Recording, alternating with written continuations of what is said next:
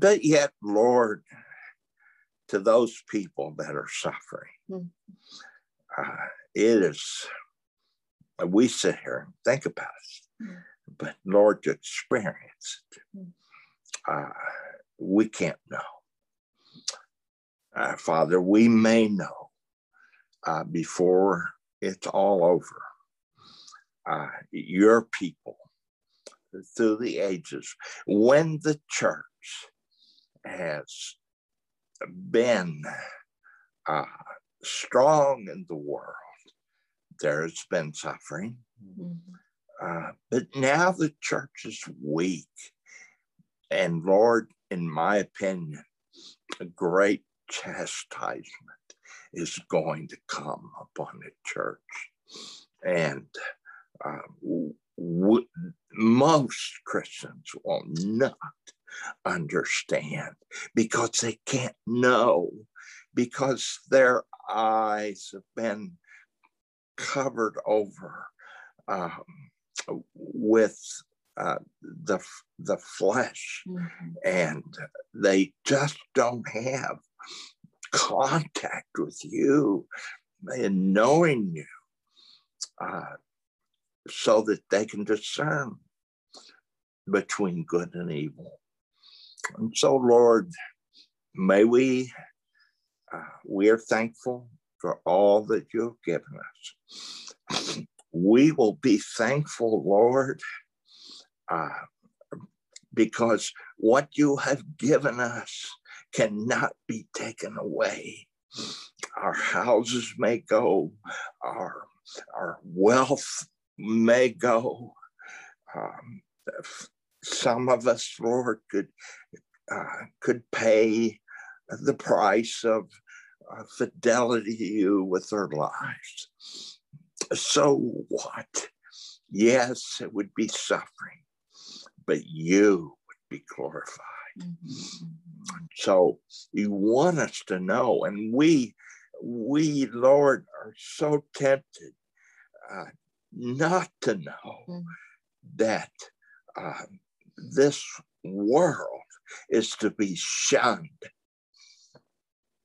This world is to be a place where we must be in the world, but we are not of it. And Lord, we don't want any men to misunderstand our lives, and that all would see that we are yours, and we do not serve the enemy, and we do not cater to men. And so, Lord, bless us with the truth tonight, and have your way with this word. Give it free course, that we might grow by it, and we might see things, Lord, that we haven't seen before. I think we will. So thank you, Father. We love you. We adore you. We cling to your Son, and we are empowered by your Spirit. Receive our prayers, even as Christ prayed for us in 1 John chapter 7. John 17. In John 17, chapter 20, or verse 20, the Lord said, "And the glory which thou gavest me have I given them, that they may be one, even as we're one." Those are meaningful words, Lord. May it be. We pray in Jesus' name. Amen. Amen. So starting in Colossians chapter 8, again, I'm reading chapter 2, verse 8. I'm reading from the Amplified Version.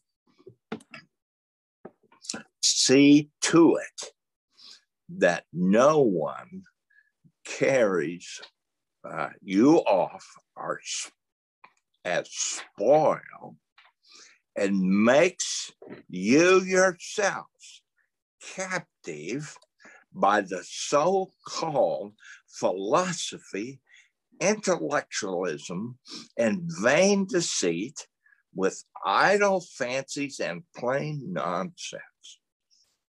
Make sure. And Father, as we look at this, we know that we have a responsibility to listen and to learn, and in faith to believe that it's possible that any of us could be caught up in the world and human things. And we might say, well, Lord, you didn't forbid against it. No, you didn't have to, because you told us that everything that we do ought to be associated with our love for you. Don't be caught up in following human tradition, men's ideas of the material rather than the spiritual world. Just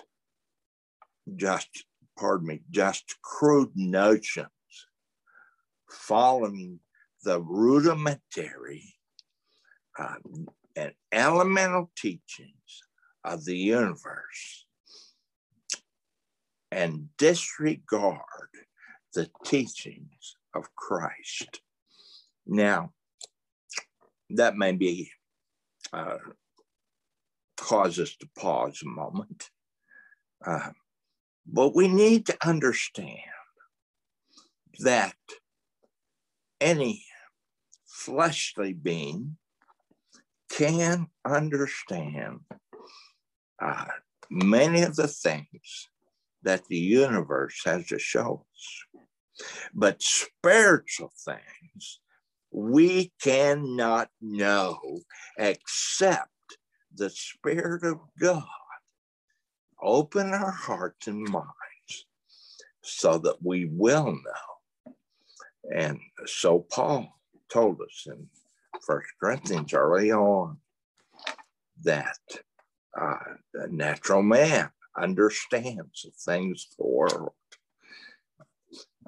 but he does not understand the things of Christ. And it's easy for us to get caught up in our liberty. But Paul says, don't let your liberty be a reason for your disobedience to Christ or to hurt one another.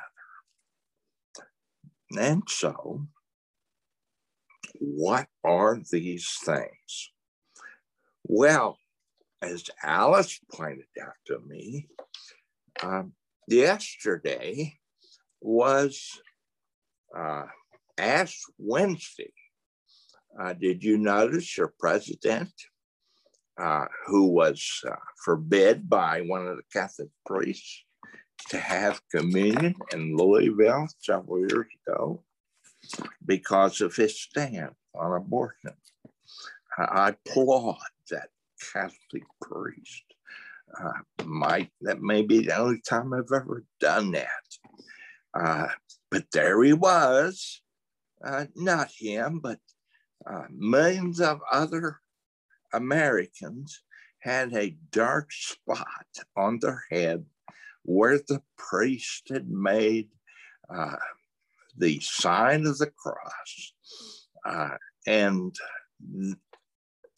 looking it up, we actually looked it up again. Ash Wednesday is a day for men to repent, and it's the beginning of the Lent season. My goodness, I must somewhere missed it.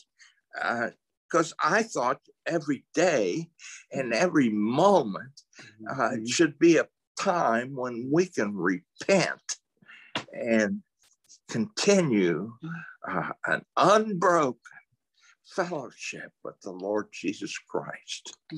Now, that's a rudiment of the world.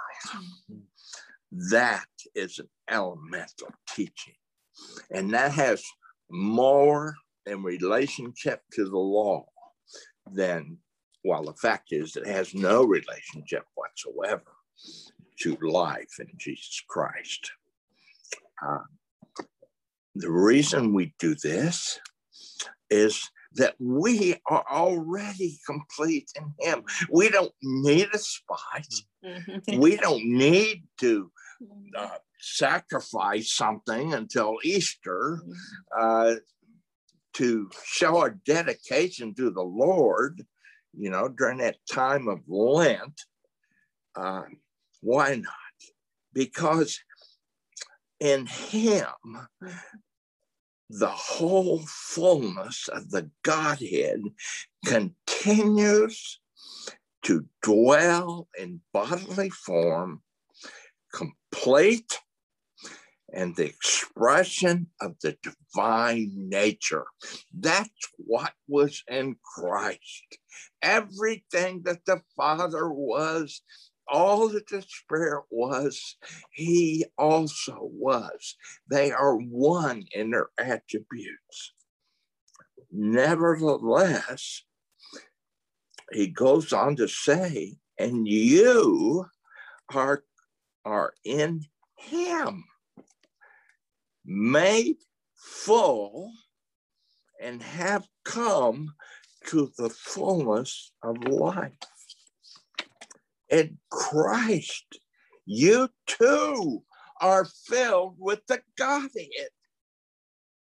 Yeah.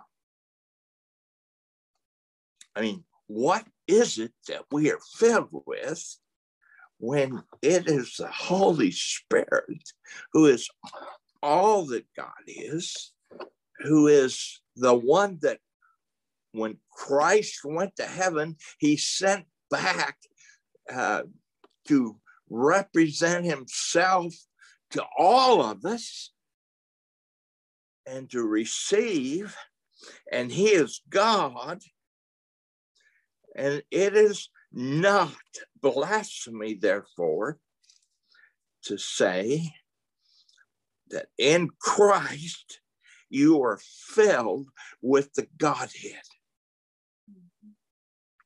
I've always said this. We Christians who really are Christians even don't know who we are.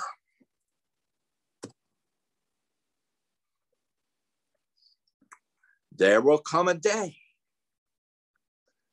when all entities, angels, people in the millennial kingdom will know that we are like Christ, having his very essence in every way. And if we do, then what should our life look like in this earth? How should we spend our time? Where should we put our efforts? What kind of mind will we have? With Christ, you are filled with the Godhead, Father, Son, and Holy Spirit, and reach full spiritual stature. We know that. We know that we are to be like him in every way. Finally, in our love for one another, our love for the Lord God, the Father, and the Son, and the Holy Spirit. And he is the head of all rule and authority of every angelic principality and power. And so the day will come when you wear that victor's crown. I don't know if we'll leave it on, but we will all receive one. And I think probably that many of our crowns will just cast before Christ, because we know that it was his power and his life in us that did anything that was good. But he is the head. So will you have great authority. And we will refer it back always to where it came from, through Christ. And it is of the Father and the Holy Spirit.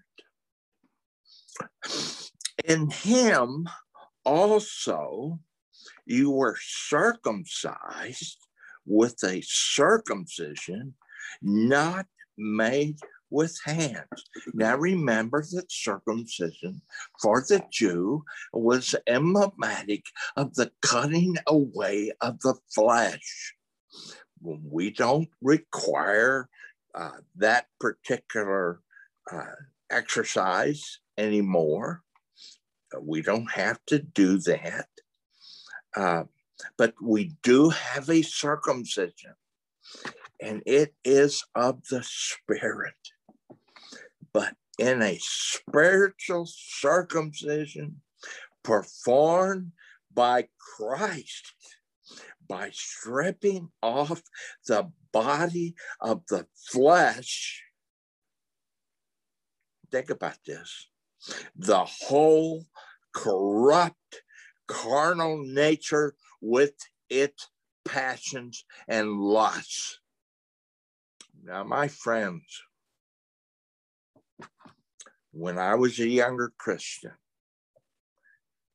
and coming up, even to be this age, I can look back and see so many times when the flesh wanted to rule my life.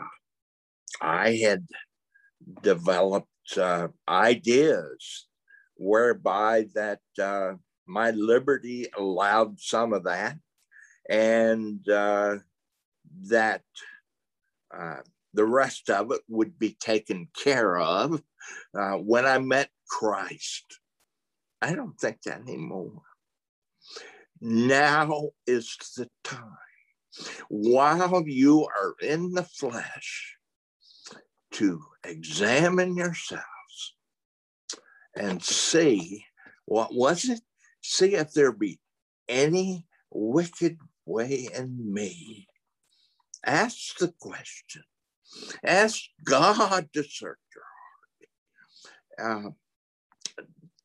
The perfection that comes in a Christian life is never taking for granted that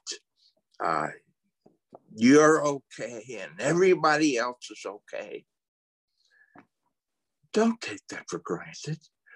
There's very well something in you that God wants to change, and you won't. I won't give that to him.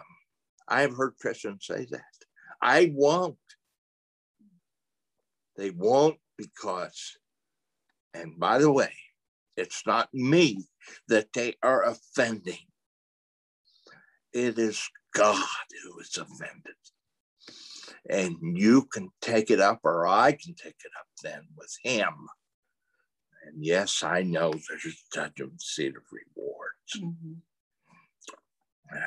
The emphasis there is on rewards, not upon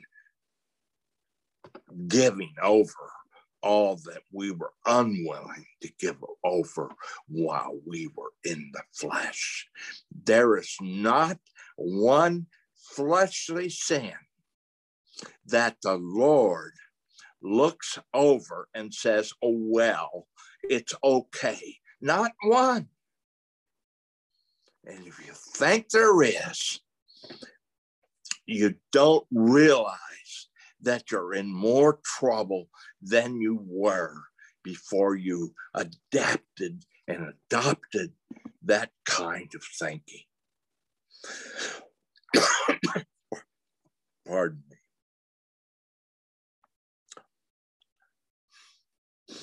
So it says here that we strip off the body of the flesh, the whole corrupt carnal nature with its passions and lusts. Paul said, don't you know that you have been baptized into his death? And if you have been planted with him in the likeness of his death, don't you know that you have been raised in the likeness of his resurrection?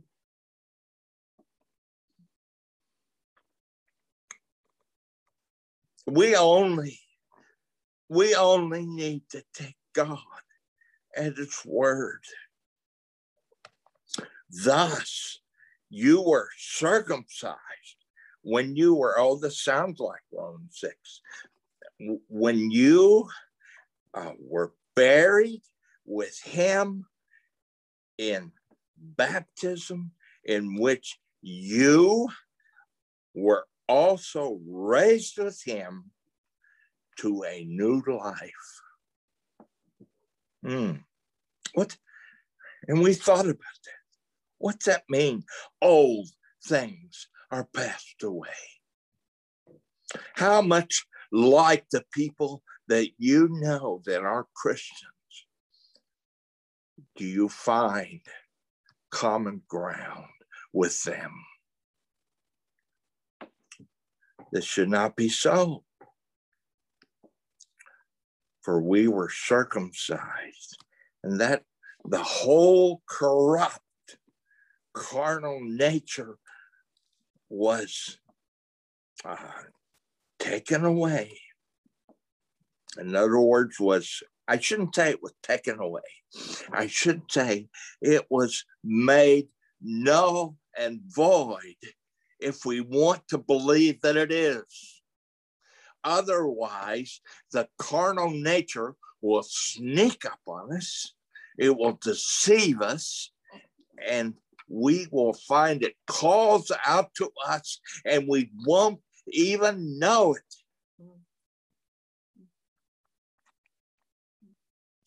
And then we're put in a position, if we are Christ, that he must level some kind of chastisement towards us, or let us go our own way, because once one starts and continues in that path, it is simply the grace of God that allows us to break out of it. I remember in Pilgrim's Progress, Pilgrim was going along his way, and all of a sudden a man met him with a sturdy whip, and he whipped him to within an inch of his life. You know who that man was? According to Pilgrim's Progress, that man was Christ. My dad used to punish the children in such a way. And I remember saying, "Oh, Daddy, please stop." But he did it because there's an element of love in what he did. He wanted me to learn not to do evil things. Christ does it perfectly. And the chastisement is often more than we would consider. So you were buried with him in baptism, in which you also were raised with him to a new life through your faith in the working of God. It's a work of power. I told you. You can't make it happen.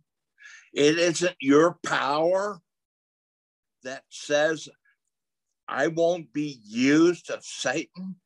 I won't fall into his trap.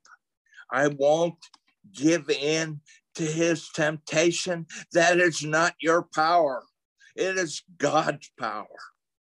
And his power only works when we call out to him and say, Lord God, I put myself before you and I put my life in your hands. And this thing that you have watched happen to me, I pray that I would be made free. Oh, Lord. Stripped away. You were circumcised when you were buried with him. You were raised with him through your faith and the working of God when he raised him from the dead. And you who were dead in your trespasses and sins, and the uncircumcision of your flesh, you weren't a Jew, or your sensuality, your sinful carnal nature, and I might add that says to God, it's okay, God. This little thing that I want to hold close to my heart, Lord, it's okay. No, it's not okay. It's a sinful, carnal nature. God brought it to life, or brought you to life together with Christ, and having freely forgiven us all of our transgressions. Now, in this Bible that I have in front of me, this Amplified Bible, two things came to my mind in verse 14 and 15. And I wrote the word over verse 14 and the word over verse 15. And the word was more. The word was more. It's not a prayer, although it would be a fine prayer if I say more like Jesus. But this is different. It tells us that he forgave us our transgressions. Yes, we all know that well. But then he said, having canceled out and wiped away the handwriting of the note or bond with its legal decrees, which was in force and stood against us, hostile to us. This note with its regulations, decrees, and demands, he set aside and cleared completely out of our way by nailing it to his cross. Now, mainly what we know he's talking about Yes, there are the 10 Commandments, but there are a myriad of ordinances around the 10 Commandments, little legal decrees, little demands. And they were against us. They were hard for us to keep. You know, I might want to pick some firewood up on the Sabbath day. That was punishable by death. That's not in the 10 Commandments, but that's an ordinance that the Jews went by. Thank God he has. And that's more. Do you understand? He forgave you your sins, but he went way beyond. He did more than just forgive our sins. He made that cross a place where he nailed all the ordinances and all the little legal transgressions. And he nailed them to his cross. And this is why I am free. But I am only free to do the will of God. If it is God working in my life, causing me and bringing me to righteousness and holiness and being like his son, Jesus Christ. And so I thank you. Thank you, Lord, that you nailed them all to your cross. And then again in verse 15, he disarmed the principalities and powers and raged against us that had raged against us and made a bold display and public example of them and triumphing over them over them in him and in it, which is the cross. Now, to forgive us our sins, he didn't have to make us free, did he, from the power of sins and the power that works against the spirit in our life. But the Father, as Christ hung on that cross, made him sin for us. And then he took away its power so that we would not have to be under that power. And we could believe in his son. We could trust him and be free from the power of sin. I say that's more than I should have received. I shouldn't have received any of it. But it's more than having my sins forgiven. It's more than he blotted out the legal decrees. And it's more that he disarmed the principalities and powers that raged against us and made us,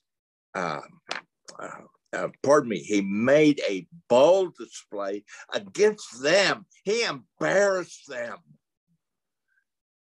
He said, you think you will have power over this man after I have forgiven him of all sins? And he said, I stripped you of that power. As long as he believes in Jesus Christ, you can't touch him. And that is what it is about, that Jesus Christ was made sin for us. And then what did he do? He condemned sin in the flesh. there you are, my friends. You, if you're hearing me tonight, you're still in the flesh. But I want you to know that you don't have to walk in it, because Christ became sin for us, and God disempowered the sin in the flesh for those who would be in Christ and would simply believe that he had done it. My friend, you don't have to know how he did it. You don't have to understand what it took for God to disempower Satan and his angels. All you have to do is believe that he did it.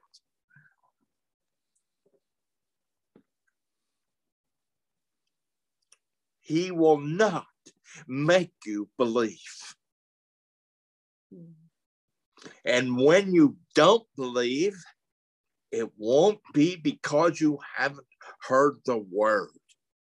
It will be because you decided, or I decided, to rebel against God, because rebellion is as a sin of witchcraft.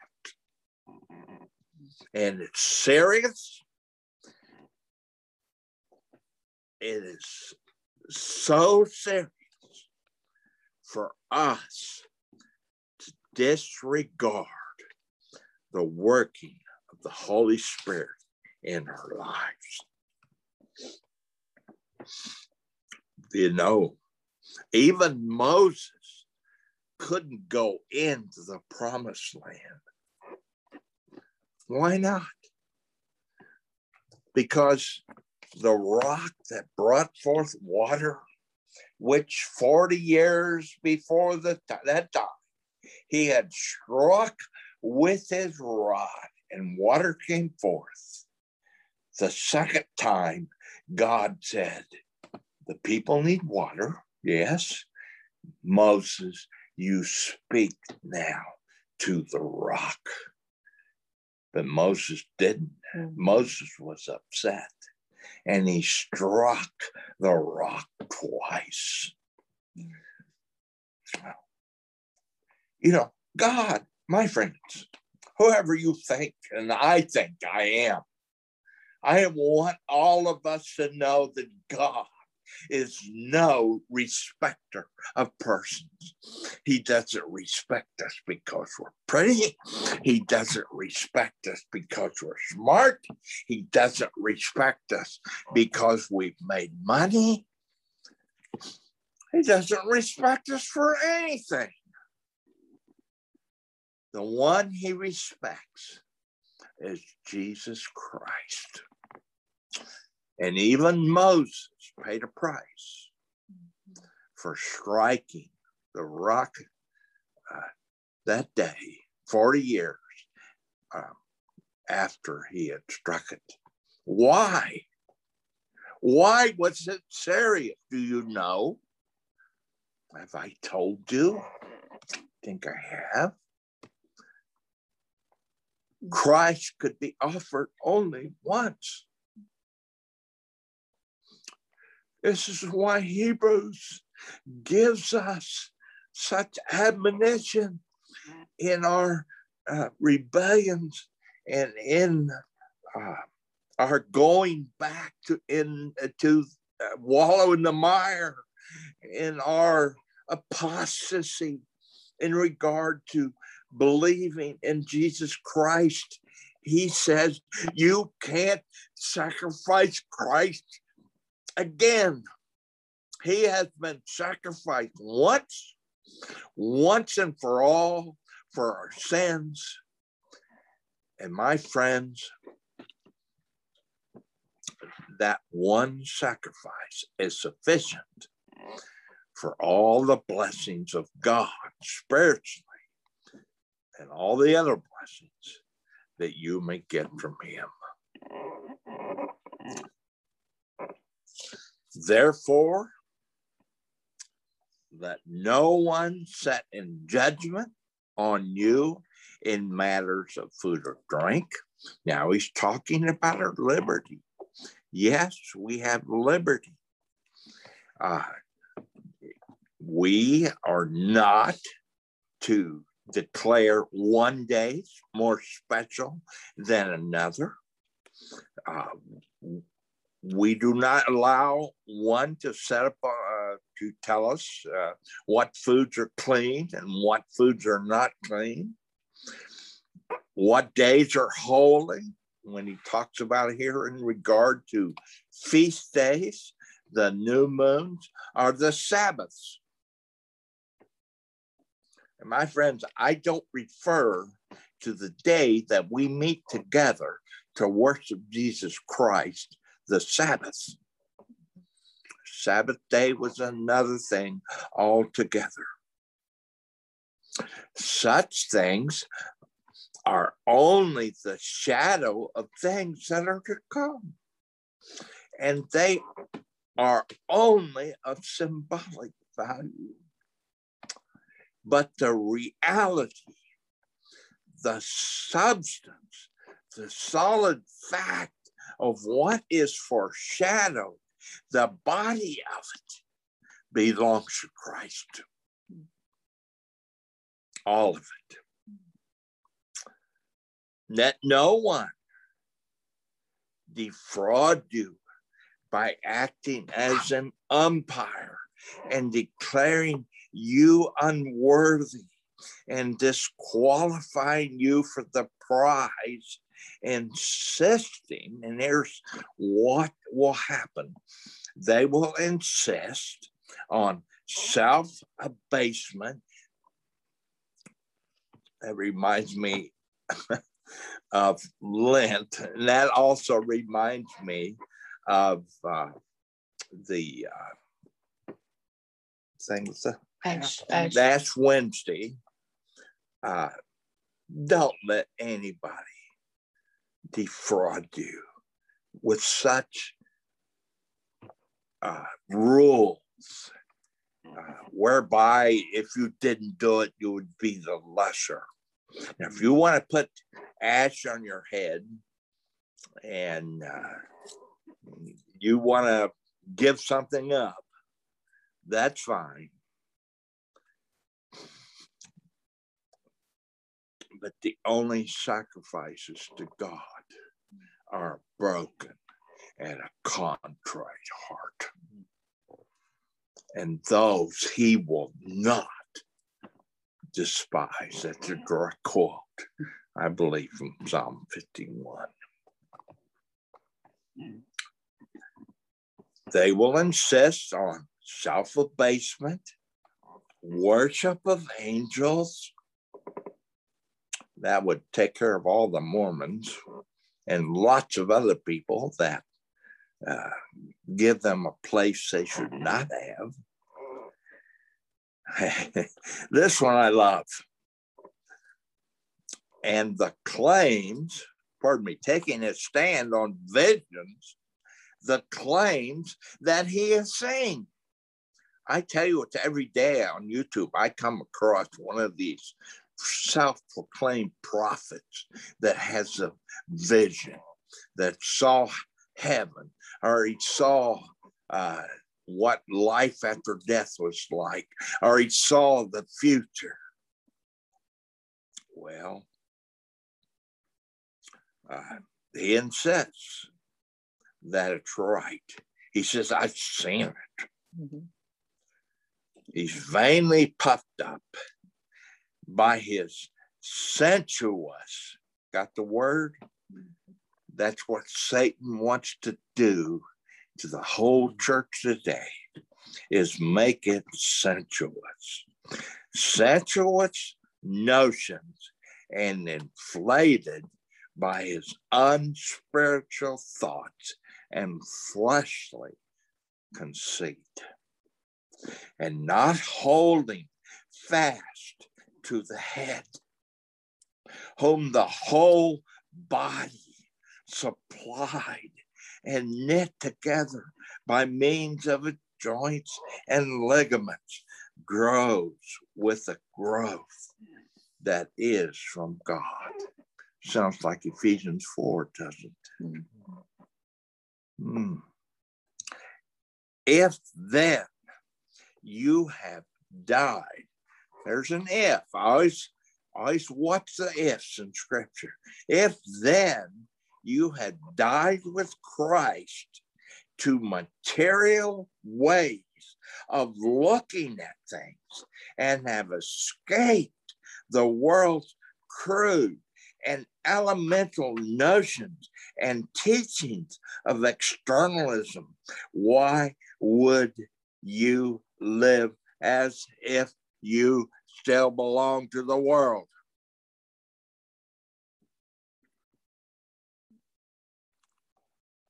You can do it, but you will only live so long, and all of it will be taken from you. More than that, I don't know what else you might lose.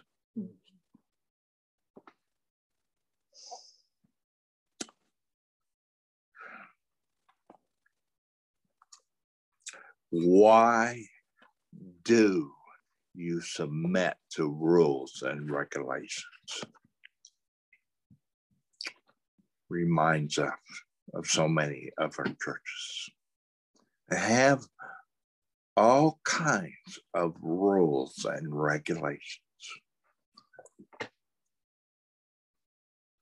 when all we have to do is rely upon that life of God that is ours, that is in us, that has nothing held back from us.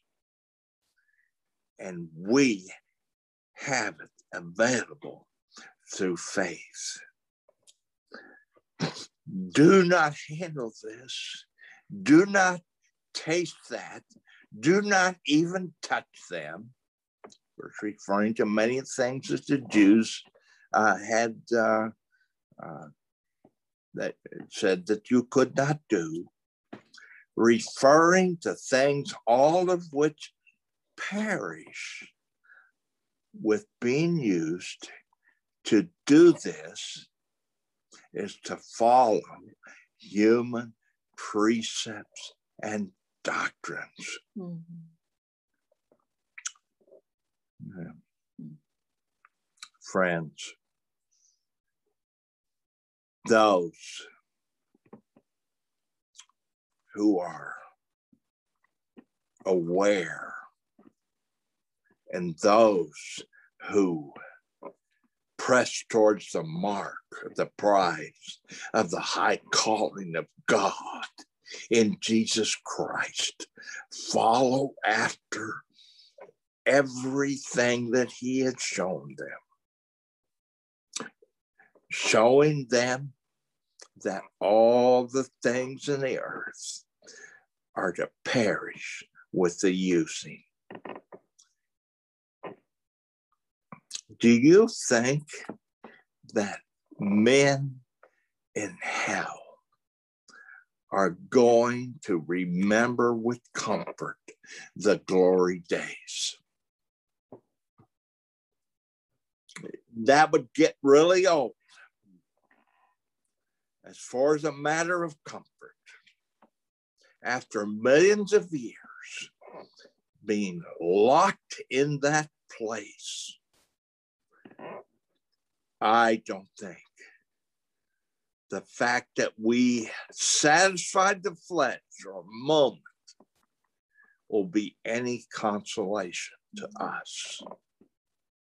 Such practices have indeed the outward appearance that popularly passes for wisdom. The wisdom might be, well, I'm free in Christ. Yes, I'm free in Christ to live apart from who I used to be. I'm free in Christ to live apart from sin. I'm free in Christ not to be carnal. I'm free in Christ to love my brother, but I'm not free to live after the world.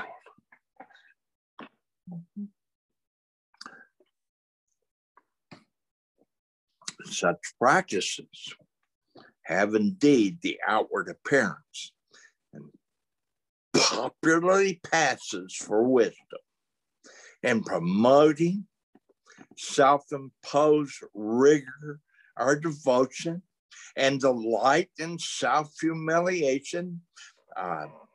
You know some people like this who delight in self-humiliation and severity of discipline of the body. You remember that the old monks and some of them used to beat themselves with whips, punishing of the body, but they are of no value in checking the indulgence of the flesh, the lower nature.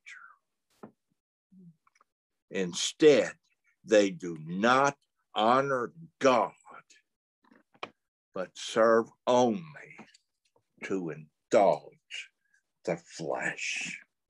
My friends, my flesh would readily take over my entire life. And if I decide to allow one part of it to reign, it won't be long until I will decide for some other thing that I will pay attention to. That's the way it works. Go to Romans chapter 1 and read what happens when we disobey the Holy Spirit. You will find it said several places there that since they insisted on going ahead with their unholiness and unrighteousness, what? God gave them up. I say to you that when we give in to something in the world, there is two directions we may go. We may call out to God to be set free, or we will continue on and find even greater bondages that are set in our path. Because in the Christian walk, we are either moving towards Christ or we're moving towards ourselves. And there's no such thing as standing still. So these are the words of Paul. I didn't write them. If you don't like what they say, just criticize me. That'll get you off the hook. But only for a time. Because these are eternal words. These are the words that are the life of Jesus Christ. Father. Yes, Father. As I pray tonight, Lord, I pray for each one of us because, Lord, we're all the same. I have seen the deception of sin. I have been in places where the bondage was so thick you could cut it with a knife. But Lord, as I call out to you, for all that I know right this moment, Yes. You will set me free. Mm. And if there is more to be revealed, I welcome it. Yes. No matter how disturbing to the flesh it is. Lord God, let Jesus live in me. Mm-hmm. I know that as I believe, you will not fail. For you are powerful. Mm-hmm. You are loving and forgiving. Mm-hmm. You are full of mercy. Yes. And you will honor to the nth degree the sacrifice of your Son.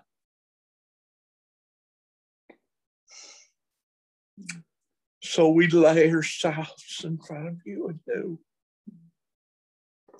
And we pray, Lord God, to continue until that day that we meet him face to face. And Lord God, that day for all of us will be so. If it's 50 years, Lord, it's so. Yes, that's right. If it's 70 years, it's so. And if it's 5 days or 5 minutes, it's so. Mm-hmm. Deal with us, Lord, according to thy mercy. Mm-hmm. I pray in Jesus' name. Amen. Amen.